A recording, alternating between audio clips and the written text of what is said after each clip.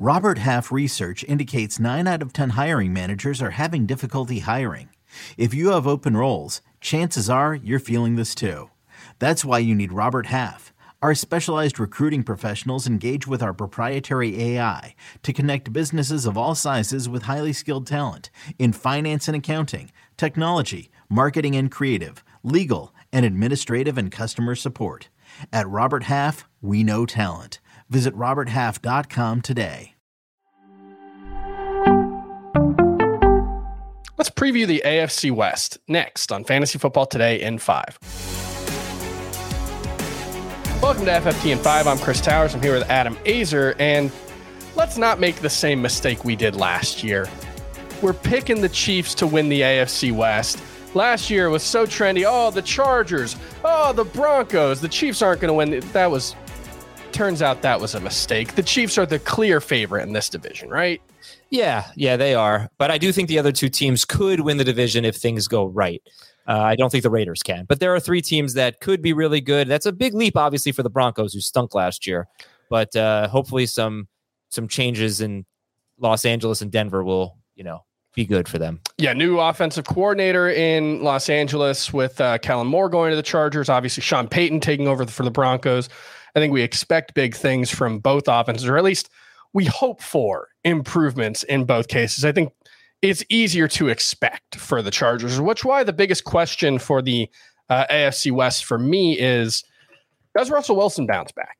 Can Sean Payton turn this offense around? We had such high hopes for this offense. Russell Wilson, in his time in Seattle, one of the most efficient quarterbacks in the NFL. He was a big play machine. The beautiful deep passes just weren't there last season. The biggest issue for Russell Wilson last year actually was just when they got into the red zone, the offense just bogged down. He was actually middle of the pack in terms of passer rating between the 20s, but when they got into the red zone, he was one of the worst quarterbacks in the NFL last season. Obviously Jerry Jeudy, very good wide receiver, Courtland Sutton, Tim Patrick, there's still talent there, Greg Dulcich at the tight end position, but does Russell Wilson bounce back? I think is one of the biggest questions in the NFL, and it's going to determine how high the ceiling for this offense can be. Yeah, and that brings me to my sleeper. One of them is Russell Wilson. I was going to do 2. I figured we'd talk about this, but I think the sleeper is the Broncos offense. Mm-hmm. There are so many outcomes here, but I definitely think there's great value here, starting with Jerry Jeudy, and then Javonte Williams could be great value, but Wilson is a huge target for me. He's not even a top 15 quarterback in ADP right now. He's a backup for you. He's basically free, and I really think he has top 5 potential. I really do. People think he had 2 bad years in a row. I would argue he had 1 bad year, and the year before he was MVP caliber. Yeah, he was injury, came back too soon, and struggled after that. But I think you're right. That is the biggest question mark, because there are some very talented players that could have huge seasons if the Broncos offense, which added 2 big ticket free offensive linemen, by the way, in the offseason, if they bounce back, it's going to be a much different story for fantasy. Yeah, if you're taking as your QB1 someone like Tua Tagovailoa or Anthony Richardson or Deshaun Watson, someone who has, I think, really significant upside, but also there's a chance that any of those 3 guys could just not be worth starting for long stretch of the season, primarily for injury reasons with Tua Tagovailoa, but Deshaun Watson and Anthony Richardson also have performance questions. I think Russell Wilson as a backup with your last pick makes a lot of sense if you're going to go with a more questionable QB1, because, if he hits, one, we should know fairly early if this offense is taking a big step forward. So I like that. And then just, he could be a very good starter if you need him to be. So I like that one. Who's your breakout pick for this division? My breakout pick is Jerry Jeudy.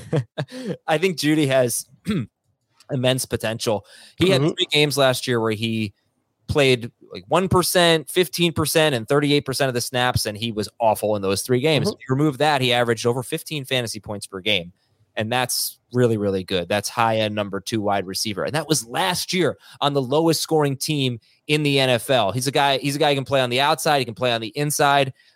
He's ready to take that next step, and I am big on Jerry Jeudy this year. Yeah, I like that one. I think, the last 8 games, there's 1 game where he played 1 snap. Like you said, if you take that one away, his last 8 games, his pace was 94 catches, 1,288 yards, 8 touchdowns. That would be a borderline wide receiver 1 season from Jerry Jeudy, and I think it's within the realm of possibility. It's certainly not a guarantee, You know, we already did this a year ago where we were talking about Jerry Jeudy and Courtland Sutton. I mean, Courtland Sutton, I think, ended up being drafted as a wide receiver 1 towards the end of draft season, which ended up being a big mistake. We know this Broncos offense taking a big step forward is not a guarantee, but it's certainly within the realm of possibility. Who's your bust pick for the division? It's Isaiah Pacheco. Yeah. He was the very best sample of Isaiah Pacheco, weeks 10 through 18. On a per game basis, he was number 24 in half PPR and number 27 in full PPR. And that was with 126 carries in those games, in 9 games, 10 catches. He averaged 5 yards per carry. He did well, but the Chiefs, when they get near the end zone, they don't run it. The ball off to Isaiah Pacheco. They do everything.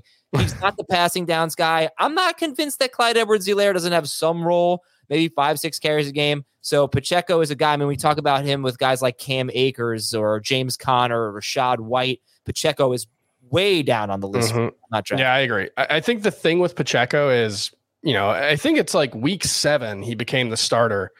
From week 10 on, I think he had double-digit fantasy points every single game, including the postseason. It was like a 12-game stretch or something. The problem is he didn't have a single game with more than 17 PPR points. There doesn't seem to be much of a path to upside here unless the Chiefs just dramatically change their offense. If they start using him near the goal line, I think that's the only path. But otherwise, it's like you're hoping for 70 yards and 3 catches. And that's kind of the best case scenario for Isaiah Pacheco in any given week. So it's just, he's fine to have around as an RB3, as a bye week replacement or an injury replacement. But if I go into the season needing Isaiah Pacheco to start for my team, I'm not going to feel very good about my vibe. We'll be back tomorrow with the AFC South preview. We'll see you then.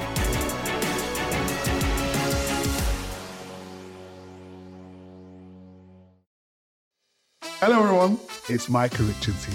You might have seen me on CBS working on their Champions League coverage over the last couple of years. I wanted to tell you about an exciting new podcast that I've been working on. It's called The Rest is Football. It's me, alongside Gary Lineker and Alan Shearer, 2 absolute legends of the game. The show combines topical debate from the world of soccer along with outrageous tales from our careers. And I mean outrageous. Just search The Rest is Football wherever you get your podcasts. All the best from Big Meats.